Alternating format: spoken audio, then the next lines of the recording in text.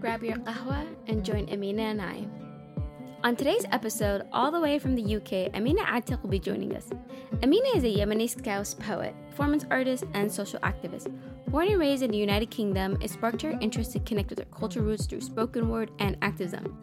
So today we'll be chatting with her about her journey as a poet, cultural dynamics of growing up in the UK and being Yemeni, while exploring the rich Yemeni history and poetry. Amina, I want to thank you for taking the time out today with me to come on this podcast as our first poet. I have a very special place in my heart for poetry. So when I saw you online and connected with you through a friend, I was super, super excited. And to get us started, I would like for you to just introduce yourself to the audience. Okay, so Sumaya, thank you so much for inviting me. So I go by the label Yemeni Scouse, which is my Yemeni and my Scouse identity. Scouse is an identity where if you're from Liverpool, which is in the UK. So I'm a writer. I'm a performance artist. So I perform my work around the country. And I facilitate, and I'm also an activist. That's pretty much the labels, but the labels keep changing every year, depending like last year, I never called myself an activist. Um, Labels are labels, but I genuinely, if I was to describe what it is that I do, I would say that poetry is the gateway to the truth, and people want honesty. Wow, that's pretty deep. Pretty much what drives me to do what I do. I think it's truth. Mm-hmm. That's very, very deep. I love how you said that it's the gateway to the truth. And what I'm curious about is to learn more about how you had to balance your identity growing up as a Yemeni female, a Muslim female in the UK. So as a Yemeni, British, and Muslim, see that's a lot of identities, right? It's a lot, and a lot of people might say that's a that's a lot of barriers, but I see them as blessings as well. And I'll talk about both. So, what was life growing up? I would say being Yemeni, and I think a lot of Yemeni young people don't value that our parents were constantly reminding us about our Yemeni heritage constantly, but we'd never appreciated it when we were younger. But when we grow older, we're like, "Oh, wow, our culture is actually so beautiful, and I want to know more." And sometimes it can be a little bit too late. So you're kind of like running to catch up. So it was an interesting way of growing up because I felt like I had two lives. I had a life where I was so Yemeni, like Beled Yemeni at home. As soon as I step out, I'm in university or I'm performing on a gig. It was kind of like I had to play two roles. However, obviously, as an artist and as a writer, you grow up to kind of pave your way through your identity and what that means. And I definitely, my writing allowed me to do that. My writing has allowed me to understand who I am and what my identity is. And it's still a work in progress, especially now with the war in Yemen. It's made me think about a lot of things, about my trips to Yemen every summer. And now that I'm not visiting Yemen in the last 7 years, what does that mean? Is that a loss of my identity? Is that something I didn't appreciate? And but it's also a blessing because, as a Muslim woman, Yemeni with a Scouse accent, and you go into an audience that is predominantly like white middle class, you come on stage and everyone's shocked by your accent. They're shocked that you're wearing a hijab. And not to say that they are not welcoming, they're so welcoming, but they're just like eager to know more. So it becomes your selling point in the artistic world. People don't forget you, Mm-hmm. um, which has worked as an advantage. So it is a blessing, and I like to show it off all the time. You got to represent us. So do show off, do showcase your work and your talent. I think it's much needed. And it's so moving to also when I watch your videos. And I recently, I watched your interview with the Yemeni Alliance Committee on Friday and I was bawling my eyes out. So I'm very proud of you to get up on those stages. And one question like I wanted to like explore with you, and you hit a mark, and I think a lot of Yemenis who grow up in Western societies can resonate with this, is like balancing both identities. Like, at home, you're Yemeni, like you're talking Arabic at home, and if you're not, you're eating the food, but then the moment you step out, you're trying to navigate this world to balance like who you are, but also fit into like the Western society standards. And a lot of people, when we're young, we sometimes kind of step away from our roots. So I'm curious to know like if that also happened to you. No, definitely. I mean, like even like Arabic school, like everyone attends weekend Arabic school. I don't know about you somewhere in America, but in the UK, you have Monday to Friday English school, Saturday to Sunday Arabic school. Yes, we did. But I didn't appreciate the Arabic language, to be honest. I saw it as a way just to connect me to my faith, but not really to connect me to my identity. And I think that's what Arabic schools fail to do as well. That's another topic to talk about, where they really fail to do that because they would kind of engrave this whole like Islamic side, which is great. Mm-hmm. It's also about who we are and what's our identity. And I feel like sometimes it was done out of fear, not out of love. So honestly, if you spoke to me 2 years ago, I would have forgot how to speak Arabic. ولا قدرت أتكلم like even حرف والله. كلنا قبل ما سافرت اليمن ما كنتش أعرف كيف أتكلم عربي خالص. No, wallah, and even like now when I'm talking, I'm like it's like a bloody achievement because it took like 3 years to get it back. I mean, it's not perfect, but like I'm just so glad I can understand it and understand others and speak it. But definitely it you, and even now when you're growing up, it's this because and this is the thing we don't appreciate about our parents. My mum taught me the kind of like I know people are against the idea of a woman should just be to cook or to clean, Yes. but and that's how I saw it because we live in the West. We're told of what our mothers and their ancestors look like and how they articulate things and how they think. So when my mum used to say I need to teach you how to cook, I need to teach you how to clean, I used to go, I'm a feminist, like you don't speak to me with Yeah, it's like, cooking. nah, Cleaning, like I don't want to go in the or kitchen. however, growing up as I am now, I'm so glad my mum taught me that because it wasn't the cooking and cleaning, it was how to look after your home, how to look after yourself. That's what they were teaching us. Exactly. I think also like connecting us back to like our culture, like food is in the root of culture, like everything. And I didn't realize that until I was much older. And that's like a whole different topic as well. But I love the fact that you brought that up. Definitely. And look, Wallah Sumaya, there's a lot of flaws in our community, but there's also a lot of stuff that we don't actually appreciate. And it's literally communication because my mother says to cook and to clean, but really what she's trying to say is, Amina, I want to teach you how to look after yourself. I Mm. want to teach you how to look after your home, wherever you are in this world, so that you can be independent for yourself. And I realized that when I found the love in that, I was like, this is actually, and also you've got to understand, my mum speaks Arabic, she doesn't speak English. So there was also Okay. a language barrier. And the way me and my mum connected is when she used to brush my hair and to put it into plaits, or when she taught me how to cook. Hmm. And that was another thing, that was another layer. How do we connect with our mothers in the West when they don't speak English and they were born in Yemen? And I talk a lot about how me and my mum connected Hmm. through airbrushing my hair because that was the only time we'd really have a conversation properly. Um, and I'm talking when I was a lot younger, when I was a teenager. But yeah, No, you bring up a great point because I think, a lot of us kids who grow up here with immigrant parents, we have this identity crisis and hardships that we go through to connect with our parents and vice versa. Like it's a complex situation for both ends. Like our parents want to connect with us, they want to speak with us, but then there is that language barrier to express your emotions or to like communicate with them. And also like different points of views I think, as we get older, we begin to think and reflect back and we appreciate, because for them at the end of the day, they have always tried to do what's best for us, how they viewed what was best. Whether we agree with it or disagree with it, we do have to appreciate their pure intentions. Definitely.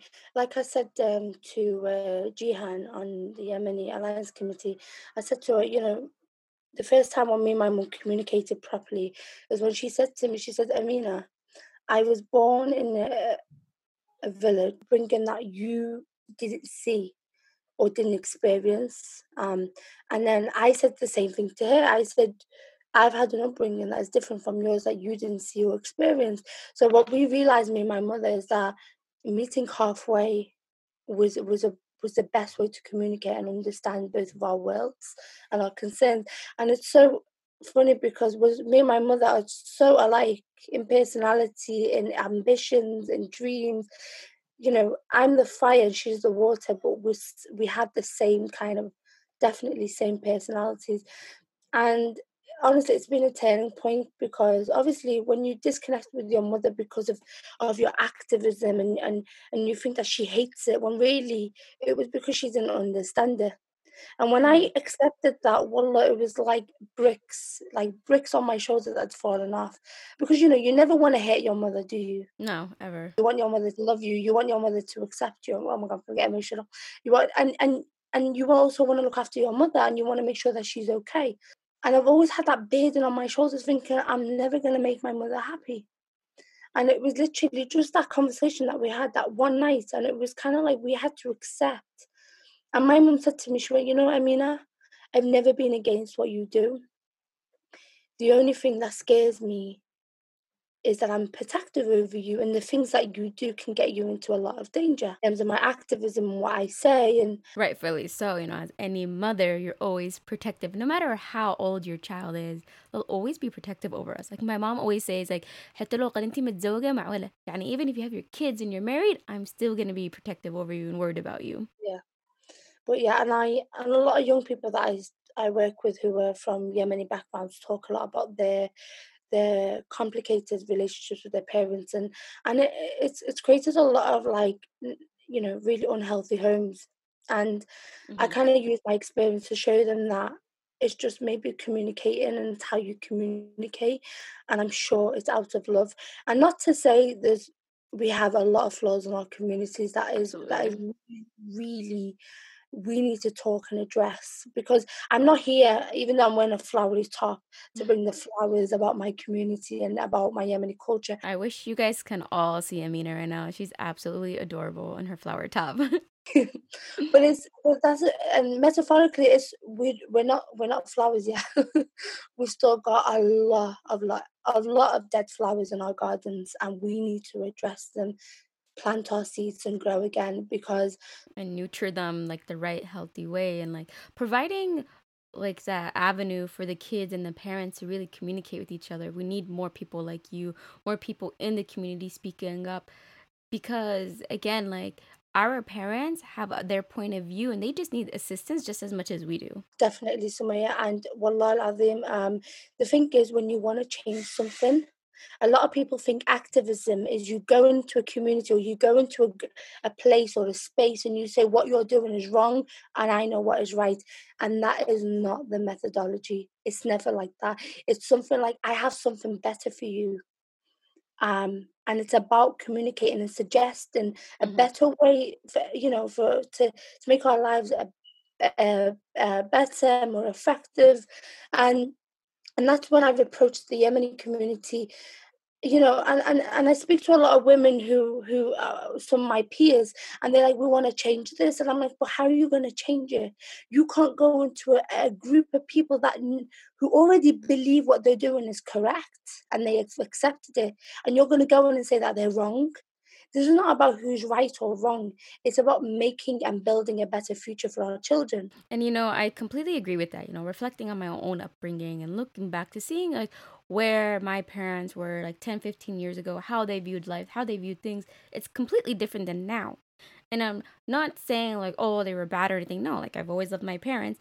they just had a different point of views. They had different perspectives, a different mindset, different ways they thought was the best for us. And that has taken time and growth, and slowly with the community changing, they've opened up and realized, like, you know what, some ways we're wrong. Like, we were wrong for X, Y, and Z.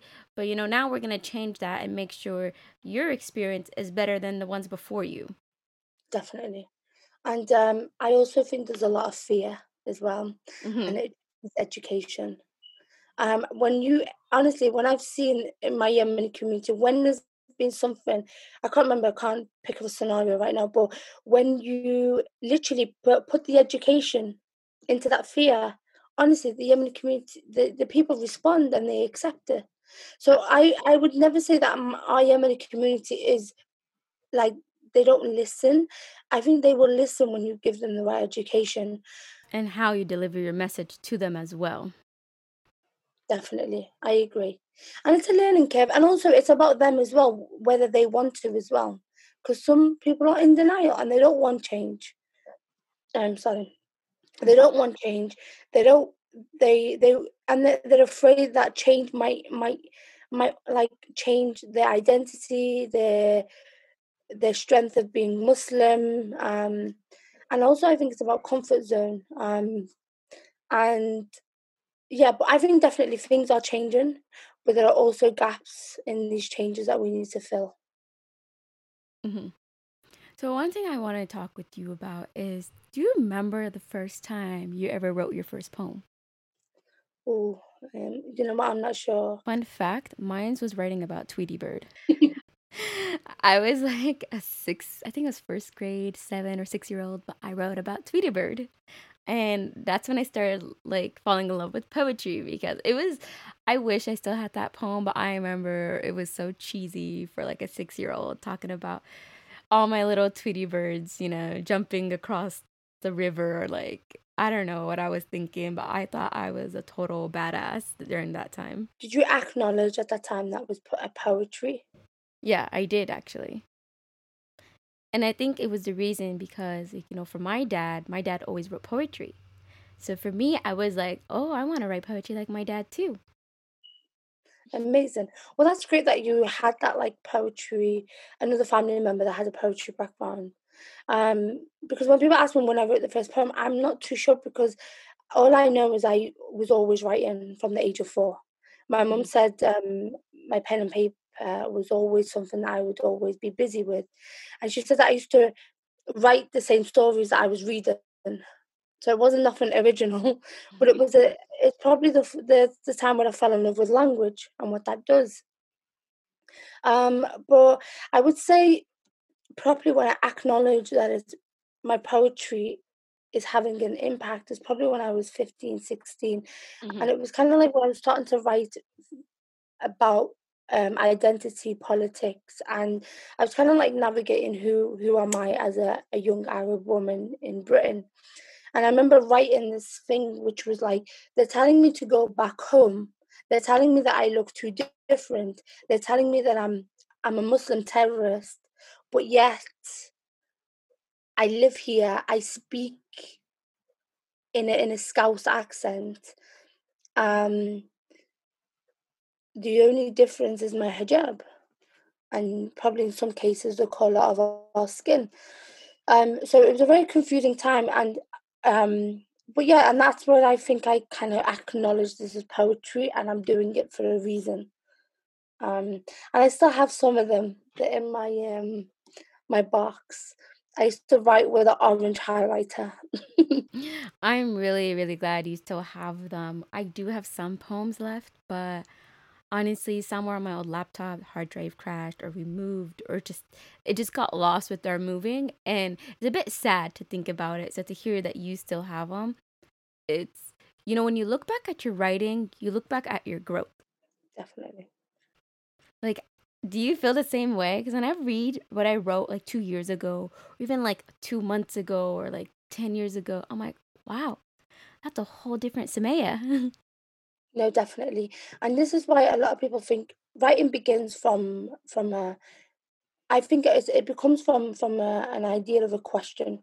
You're questioning something, and if you write today how you're feeling, but tomorrow you do the same thing, you will see a very different person because you're learning every single day. So even like comparing it from yesterday and today, you will see a difference in the way you how you're expressing something. And this is why it's so important that people journal anyway, whether you do it as a career or not. It's so therapeutic. You learn so much about you and the world around you. I mean, I used to do it religiously, which is I wake up every morning, I ask myself, how are you today, Amina? I literally write it. And then I answer myself. And then by the end of the day, before I sleep, I ask myself again, how are you today, Amina? And this kind of helped with like emotional being, like kind of like looking after your health mentally as well. And it really shifted my energy. Like I became a lot more positive, a lot more optimistic. I kind of shifted the anger and frustration towards the writing instead of kind of articulating it in my daily life. Um, so as I say, as my mum says, I became a very calm person. That's really good to hear. I don't know if my mom would say the same thing about me. She says that I am much more like outspoken, much more out there. Like, it's hard for her sometimes to keep up with me, but maybe I'm gonna start doing that, like writing my thoughts every morning because I've been trying to explore different ways to like meditate my emotions. So that's actually a pretty good idea. And you know what? You can still be outspoken, but I realized I was using my energy in places where it wasn't required. Hmm. It was kind of like I was becoming in control of my emotions, and I realized how powerful the mind is. So I'm currently at the moment, while I'm undergoing my own experiment, where I'm kind of training my mind, and it's so liberating, wallah, so liberating. I mean, one thing I wrote this year, I said that I will say no because I'm someone who feels like if I say no, I feel guilty and it's a responsibility. Um, but I kind of undergo this thing before you say no, give 5 reasons why you will say yes. And if it's not enough, then why should you do it? Wow. So, and it's powerful, honestly. I would leave my own clothes on the doorstep and give it to someone else, really. And do you think that's connected to our culture too? Because I feel like, growing up, we want to give to our neighbor, we want to give to our guests. Like, Abe, like, if your guest is coming, you have to like drop everything. Even if it's inconvenient for you, you have to put up a face. Like, we don't set boundaries in our own culture. Definitely, and it's great. It shows our hospitality, our generosity, our kindness.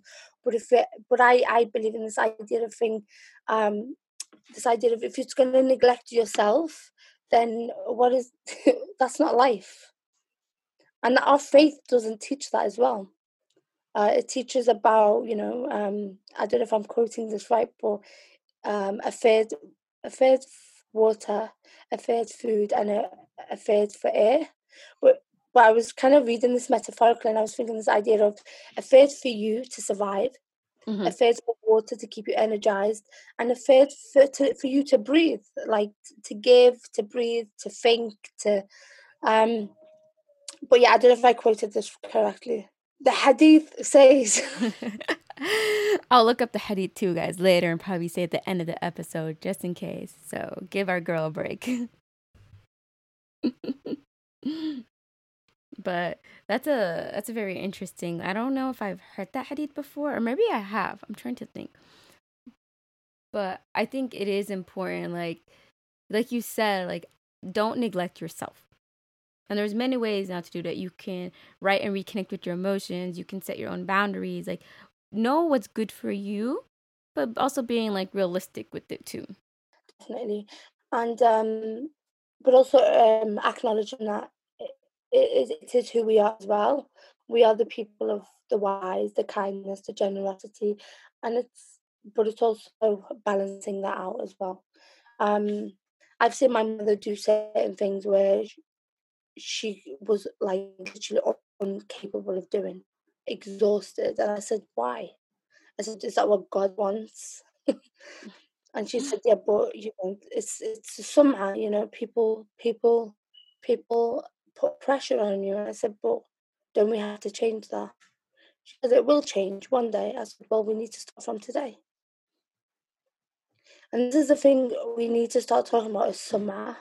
Oh, that word is a trigger for me. I really love this conversation where it's going. When I connected with Amina about a week and a half ago or two, we talked about so much. Like, I think if it wasn't for the different time zones, we wouldn't for hours. But I was like, Amina, you need to get to bed. But go for it. Yeah, sum'a is a huge thing. It really controls a lot of people's perspective. It prevents a lot of people. It restricts a lot of women specifically. And for those who don't know what sum'a means, it just means reputation in Arabic. Yeah.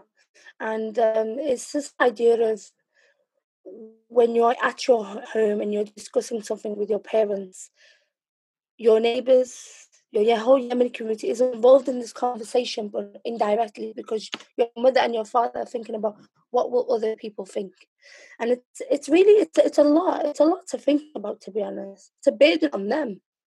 And it's not healthy at all because, like you said, it does restrict you, and it affects a lot of women, mainly the female, out of the Yemeni community. But also, when it comes to like marriage and stuff, I feel like in the UK, a lot of Yemeni men are under pressure to make certain type of money. Mm-hmm. And I've said to a lot of Yemeni girls, if your dad can't afford it, would you expect a 20-year-old young boy will be able to afford that? This is a very like big topic that inshallah, like with more episodes I will be impacting, but I want to hear your perspective on it. Yeah, I mean, I know we could talk about poetry, but it's just No, really no, go ahead. important that no, it's just because it's both sides. It's just a lot of pressure, I think, and this goes back to our first about identity and about all of these things about certain cultural stuff that we brought from Yemen to here, but it's really about how do we integrate with these things, and how do we, because a lot of people say, oh, you look liberal, but I would then like my soul is very traditional. I'm an old soul. Mm-hmm. If I was to choose where I'd want to be, I would want to be in the village in Yemen, bare face, jalabia, my hijab tied up, literally washing my clothes with my hands. Oh my God. I remember our machine in Yemen. Okay, guys. We didn't have a washer and dryer. I'm not saying they don't exist in Yemen, but like my dad never got us one. So we would literally wash it and the thing would spin and like, drain the water out. And then I have to squeeze it and hang it outside or hang it on the rooftop. But I used to get so frustrated with it, but I don't know why I was much more efficient doing my laundry then, now that I am back home, like back in Cali. No, definitely. Like, wallah, and that's if you ask me where I would want to be. But now, obviously, we live here. We live in the West, and you don't want to lose that part of your identity. But there's certain parts in the Western where that can work, um, and it's about integrating them in the best way. Because people say, "Are you traditional or liberal?" Especially women, non-Muslim women or feminists. They ask me, "Are you liberal or traditional?" And I'm like, "Can't I be both? Can't I choose both the best worlds that Mm-hmm. makes me the best version, the best person I can be, or the best version of myself? Why does Absolutely. it have to be liberal? But what does liberal mean from a Western perspective? Does that mean taking off my hijab? Um, and if I'm traditional, does that mean I can't wear makeup? I can't, honestly, it's a big, massive topic. And honestly, to me, every person you interview, every woman, every guy will have a very different perspective. Mm-hmm. Um, yeah. No, I really love that you bring this up, like this whole intertwining our identities. And you hear comments like, "Are you a modern Muslim? Oh, we're modern Yemenis." I feel like that defeats the purpose, and it puts down everyone else who doesn't identify that way. And I really do not like those terms. It comes from a very Orientalist mindset. It comes from a non-Western. It comes from like a Western mindset and not a Middle Eastern mindset, a Muslim mindset, a Yemeni mindset. And you, in a way, I feel like you're kind of letting go of yourself because you want to fit this box. Now, this is just my opinion, guys. So if anyone disagrees with me, this is how I view it because I tried to fit in that box growing up and try to be that non-traditional person, try to be that modern person to the point growing up, my name at school was Samaya. That's far from Samaya. They can say Samaya, like they can say Ansel Elgort, they can say Daenerys Targaryen, they can say my name. And that really hit me. I think it was after I graduated college. Like, mind you guys, I graduated, I was 24. So I'm already an adult here. I've already spent my whole life, everyone outside of my home calling me Samaya. And I had to reflect back, like, hey, my name is not Samaya. And that was such a pivotal moment for me to kind of take back my identity, because I started thinking about everything our parents have put up with, coming here, not knowing the language, getting multiple jobs, and still struggling, and just to make end meet for us. Like, my dad was working 24/7. He had a store. Like, he was rarely home because he had a business to run. At that time, I was upset because I wanted my dad home. I wanted to fit that narrative that I would see on Disney shows, the dads coming to the parent conference. And it was mostly my sister that went because she spoke English. So I really appreciate that you're hitting these topics. Oh no, definitely. Thank you, Sumaya. But I obviously know and acknowledge that you have some speakers who will talk about this a little bit more. Yeah. What's the questions? So, you told me you started as a teenager, beginning your poetry, beginning your activism. And was there any obstacles that you faced starting when you were doing that so young? Because I know you mentioned that your mom was afraid for you. We have a culture that's very much worried about sum'ah. Like, how did you begin slowly to establish your own platform? So really quickly, at the age of 19, and I'm Yeah. talking my professional career, um, I wanted to kind of like pursue my writing in a professional way, but I wasn't sure how to do it.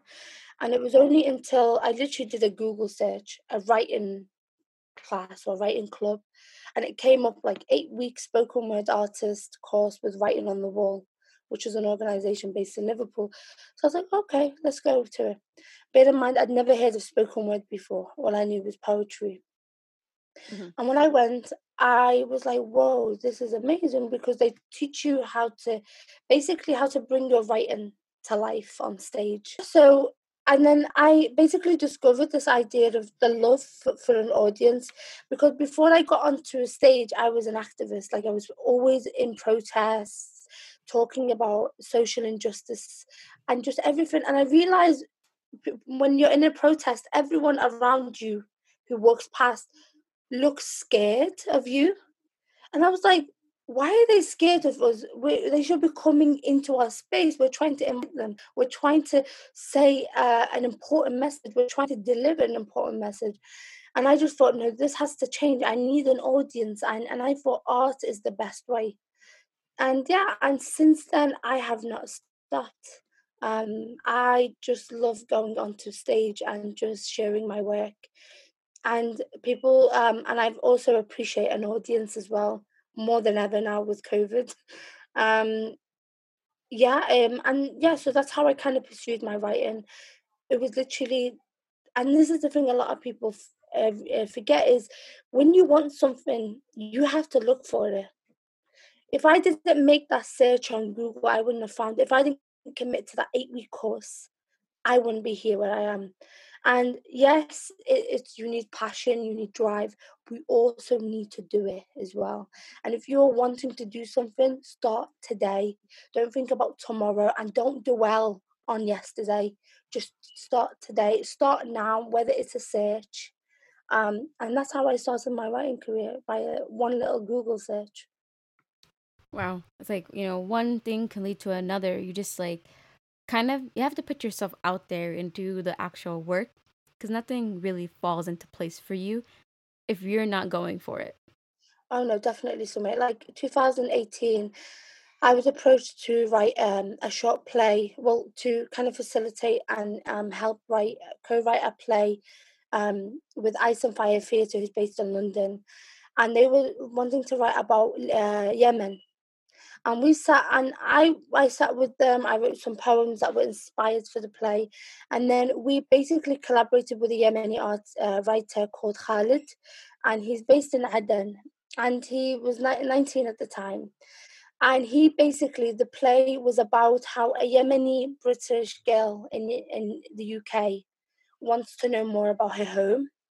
So she connects with Khalid on Facebook to talk about Yemen.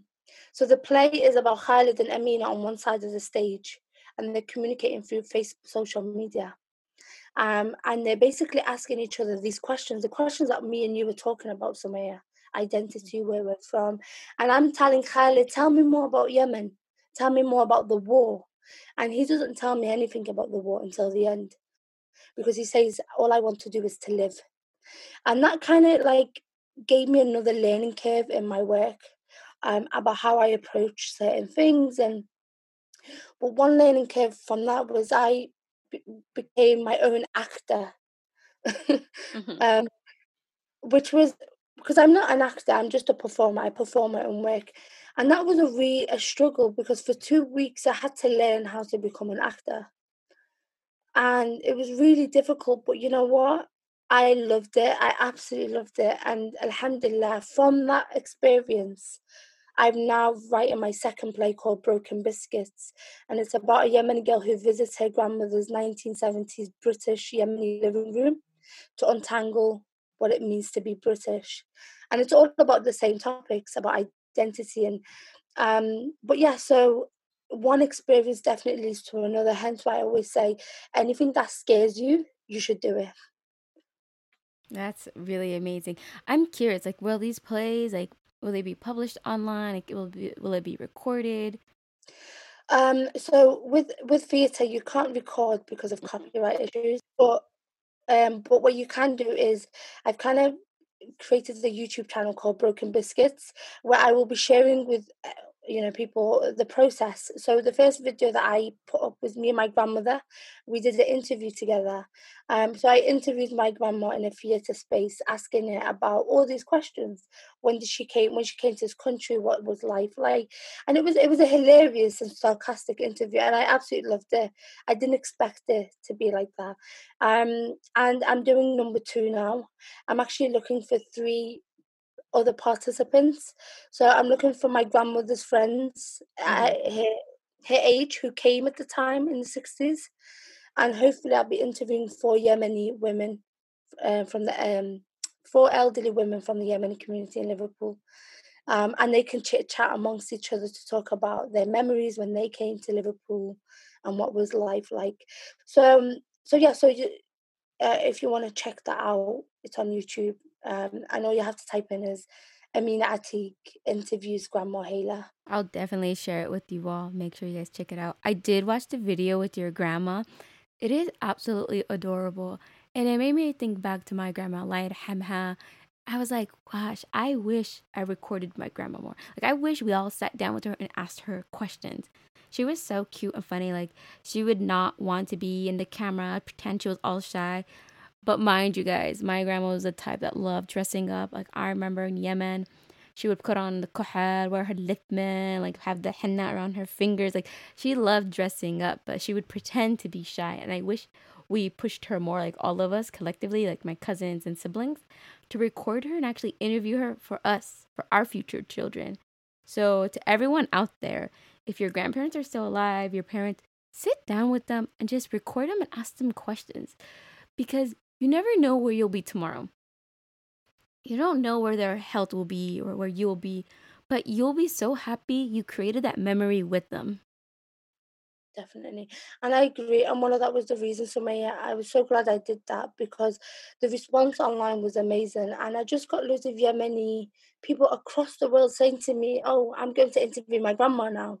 I'm going to go and do this. Or some people saying, Allah Alham, my grandma, she passed away a few years ago. I wish I did something like that, because I would have learned a lot more about where, when she came to America or the Netherlands, and so that's the reason I did it. It was kind of like setting an example of how things can be done, and look at the beauty of it when we sit with our elderly uh, grandmothers or granddads from our Yemeni community, and how much we learn as well. Because the reason I interviewed my grandma is because the play is about her. And Hmm. for me to have an accurate play, it needs to be authentic. And, so yeah, so my grandmother's become part of my research and development. She's absolutely adorable, mashallah. So that being said, like from what I hear from you is like, you've used your poetry to advocate for Yemen, to talk about our culture. You've used your YouTube, the plays that you've created. And recently I see that you're working on a new project called Yemeni Women in Frontlines. Can you talk a little bit more about that? Yeah, so this kind of this goes back to secondary school when I was in my English class and we were learning poetry. And I remember there was a theme called male war poets. And that was part of like the curriculum in English, but there was nothing called female war poets. So it kind of like I started thinking about where are the women in in in in war? Like what is their role? And obviously you learn that women sacrificed a lot, and yet their voices are not amplified or they're not projected in our history books. So little compared to males, war poets or the male participation in war. Um, so that's where it kind of started. I started thinking about the female role in war and why they're not appreciated or their stories are not told. And it was kind of like I started like connecting with a lot of female artists in Yemen, and I saw the struggles that they faced. And it was only recently, for the past 3 years, I just saw the struggles that they faced, and also the fact that they don't get paid for their art, which is I already knew that before, but it was kind of like the lack of publication and the lack of opportunities, and obviously now with the war, and the fact that art is not appreciated. Yet the Yemen creates the most beautiful art, classical and contemporary. Um, so I kind of wanted to kind of focus on like the female voices in Yemen during the war, but not actually look at the war. It was mainly to kind of give the limelight to women and talk. Like my mom just came back from Yemen recently, and she was telling me that a lot of women in the village are now have like social enterprises or like little businesses from their home to feed their children. So they're not waiting for the United Nations to send them aid. They've got up and they said, okay, how do we make money so my children can survive? And they set up their own little businesses, whether it's food, knitting, or and this is something that they probably haven't done before or haven't dealt with money or negotiated on a business level. So, and I thought this is really important. It's how resilient they are, and it inspires me. However, I really thought I don't want to just focus on women in war because I feel like I don't want to exploit, because sometimes what happens in when we're living in the West and we're looking from the other side, it can be seen as exploiting. So I wanted to be careful and I wanted to think about this morally and ethically, because working with when I've worked with Yemeni artists in Yemen, they never want to talk about the war. And that comes from resilience, that comes from dignity. But yet we want to know all of it. And that learned me a lot about how selfish I am as a person. Mm-hmm. And I admit that because I'm human, but I admit that because I want to change it. And so I thought I need to change the brand. So I was thinking, what can I call it?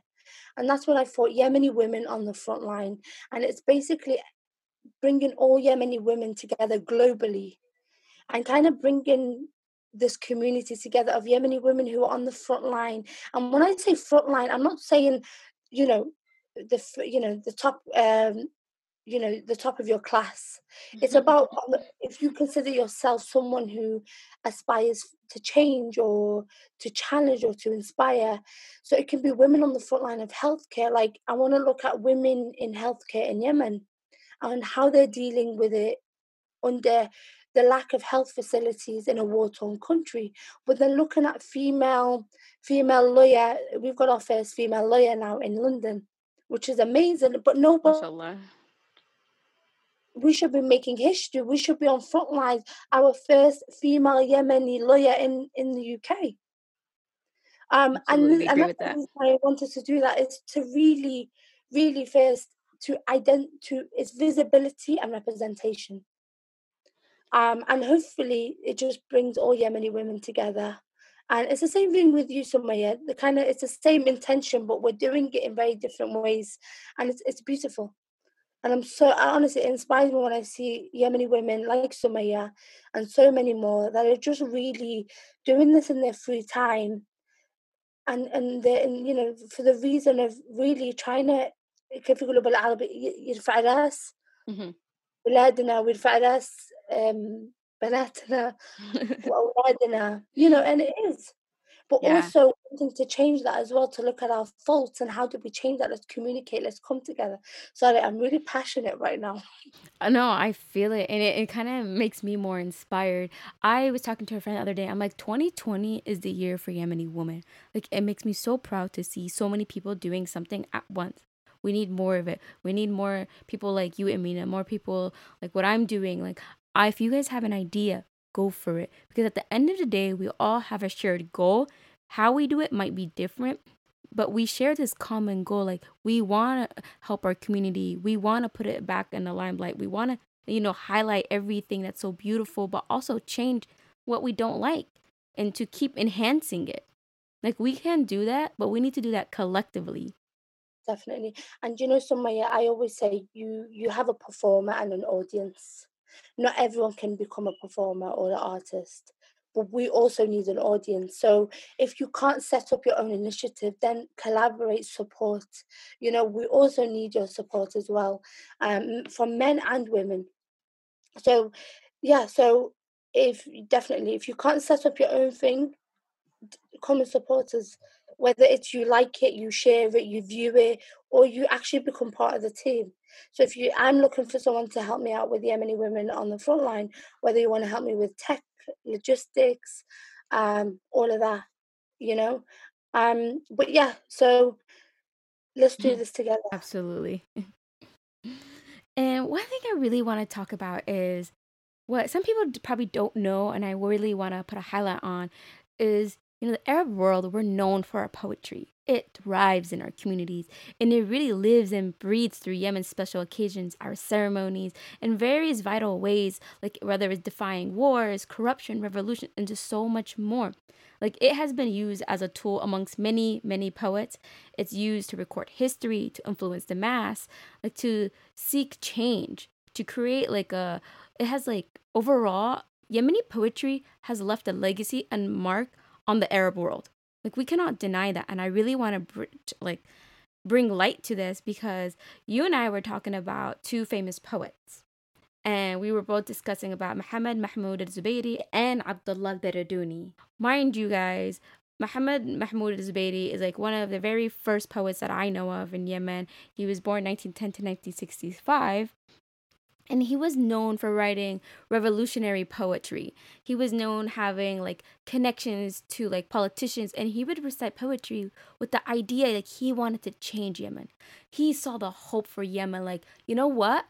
I'm an artist, I'm a poet, and I'm going to use my poetry to reach out to people and to encourage them and to do what I can do. And I feel like in some ways it's part of us, poetry.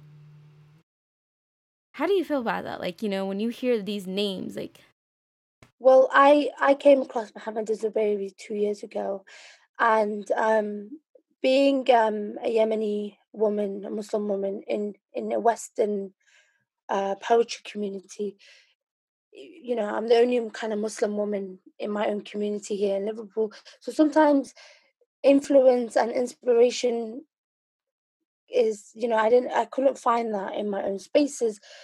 And a lot of my friends who write as well, who were non-Yemeni, I love their work, but I couldn't relate to it. And I was looking for that, I was listening to Iraqi Mawals, and I was like, it's not there. I need to find. And when I found Muhammad al-Zubayri, I was like, oh my God.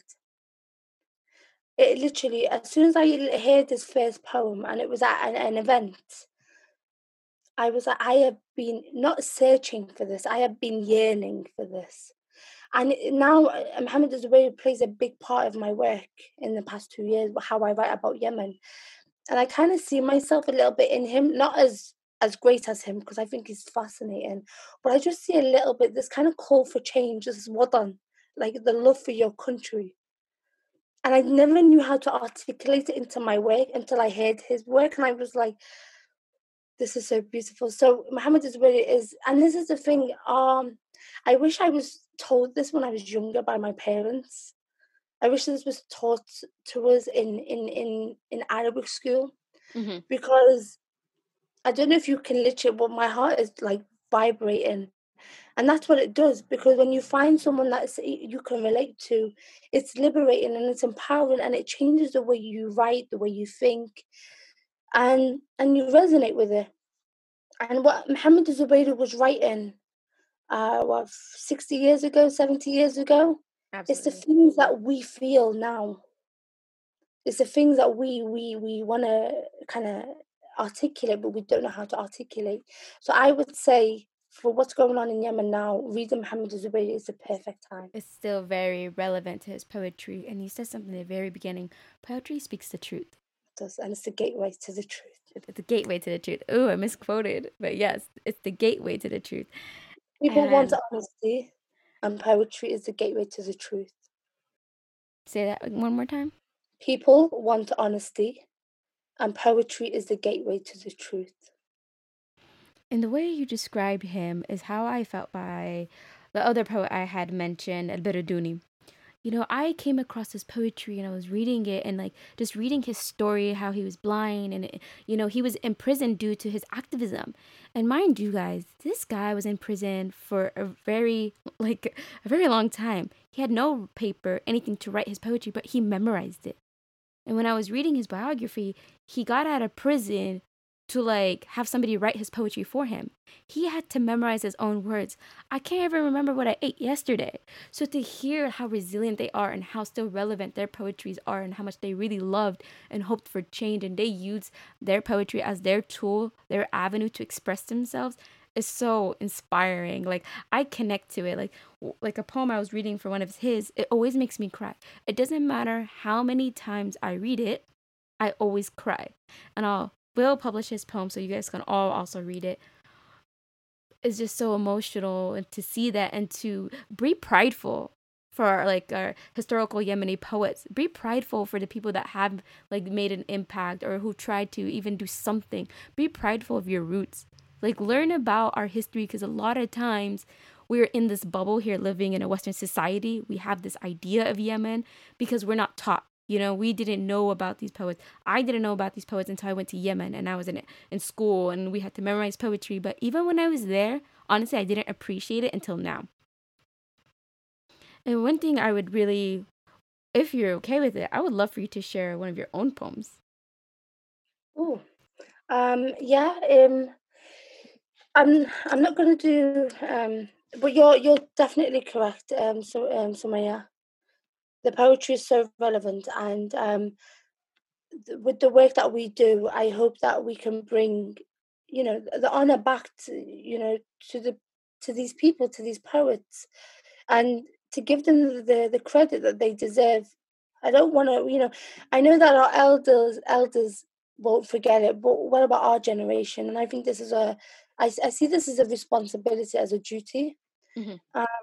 and this is why it's so important with what you're doing. So thank you so much for having me, and I'm going to do my poem. Um, so I'm going to go for Backbencher, and this is basically about identity, and it's about my father who was born in Liverpool. And I wanted to write about my father's perspective as a I don't know if you is sports is a big thing, right, in U.S. the Yemen community. Yemen community sports. Yeah. Definitely, I know a lot Sport, of yeah. people love soccer. So what I realized about the Yemeni men in Liverpool, they've connected with the Western community through sports and football. Mm-hmm. And so I wanted to kind of explore that and what that means. And that's me kind of looking at poetry from a wider perspective, not just talking about Yemen directly, but indirectly. So this is called backbencher. And a backbencher means in football, when football players sit on the back bench. And I kind of put my dad in that place as a backbencher. And I want to talk about, is this how I feel as someone who's Yemeni Muslim and Arab?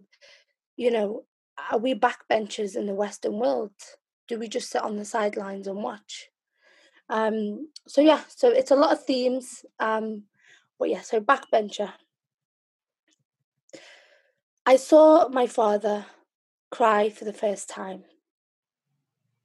He gave birth to this city. To remind me home is sketched across his belly, and the sirens did not stop yelling, but we kept on running, and this will never be our game to play.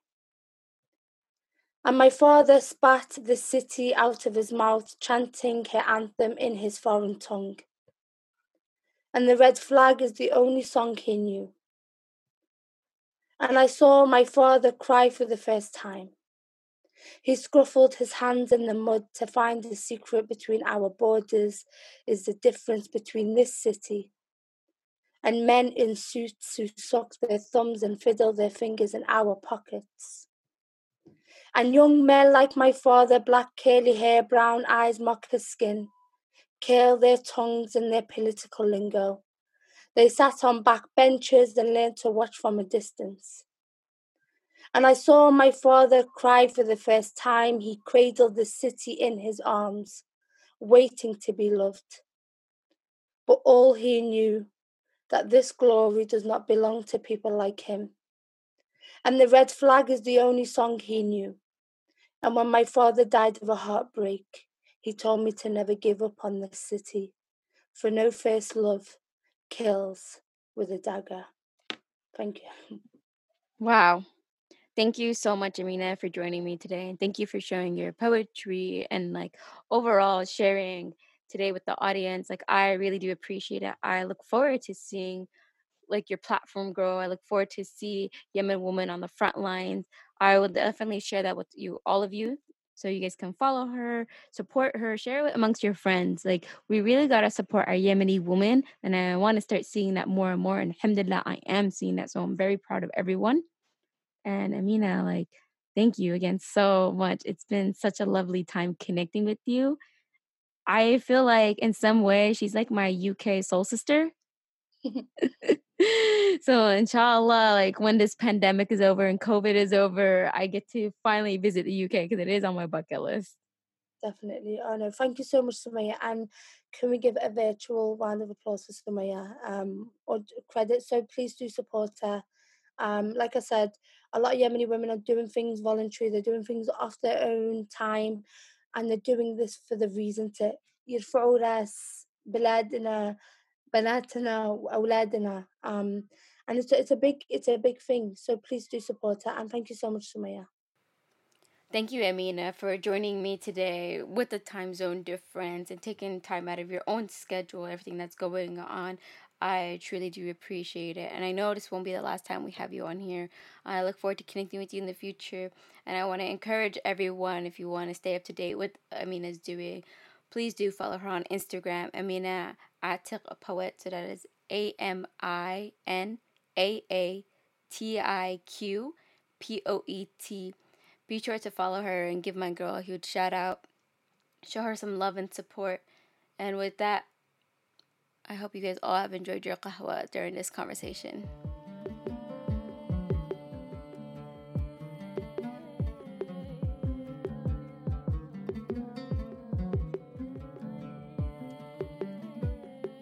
So after every episode, I like to take a moment and just re-listen to the episode and to kind of reflect on my own thoughts and what I think about it, or just share a little bit where I'm coming from. Just bear with me, guys. At this point, I'm pretty much rambling. So, as I had said, I will find the hadith that Amina was referring to. It is the hadith on eating, filling the stomach, a third for food, drink, and air. I will not go into the depths of what this hadith means. I want to encourage you all to do your own research and your own understanding when it comes to the hadith. I will only just recite it for you. So, An Miqdam ibn Ma'ad reported, the Messenger of Allah, peace and blessings be upon him, said, the son of Adam cannot fill a vessel worse than his stomach, as it is enough for him to take a few bites to straighten his back. If he cannot do it, then he may fill it with a third of his food, a third of his drink, and a third of his breath. In this episode, we talked a lot about identity, culture, growing up in the West, reconnecting with our parents, and so many things like regarding language. Like I know for me, poetry was definitely an outlet growing up. Many times I struggled not being able to communicate with my peers who weren't Middle Eastern or Muslim, and just also finding myself struggling to speak Arabic at home to connect with my parents. Language was definitely a barrier, and I'm sure many children of immigrants can relate. So instead, I would just write and write and write to express myself. I would literally write poetry. But little did I know or understand anything about the rich history in Yemen regarding our poets.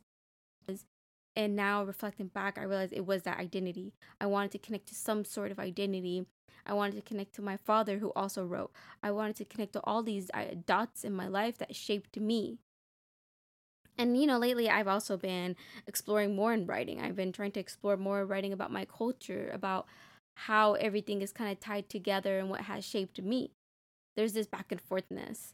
And it's all due to the space that I have grown up, like this tug of war of how to communicate within my own community, how to express myself, how to connect with our families. Like all these little things have kind of shaped me as a writer. And now I ask myself a lot now, what does poetry look like for the Yemeni community? Majority of us growing up here in the US or elsewhere are so disconnected from this history of ours. And once I connected and learned about our poets, I felt a great amount of pride that I felt was missing. So I do want to take a moment on this podcast to kind of explore that, explore our poetry, explore those poets, which is why I brought Amina, because I think she's amazing and wonderful, and I absolutely adore her. And learning about the journey of Abdullah al-Baraduni, this man was imprisoned for several years, almost like a decade, I believe. And yet he used his poetry as a tool. He used it as a way of activism because he wanted to see this change. He wanted to advocate for his people. And I in a way I felt like he was speaking to me. He was speaking to the youth. He's speaking to the many generations after him. Allah yarhamah, he has already passed away. And now I ask myself sometimes, did he ever get to see the change he wanted to see in Yemen? How was Yemen during his time versus how it was in the 90s or 2000s, etc.? And I'll never know that answer. I won't entirely know unless somebody wants to share some interview that he's had. Please do so.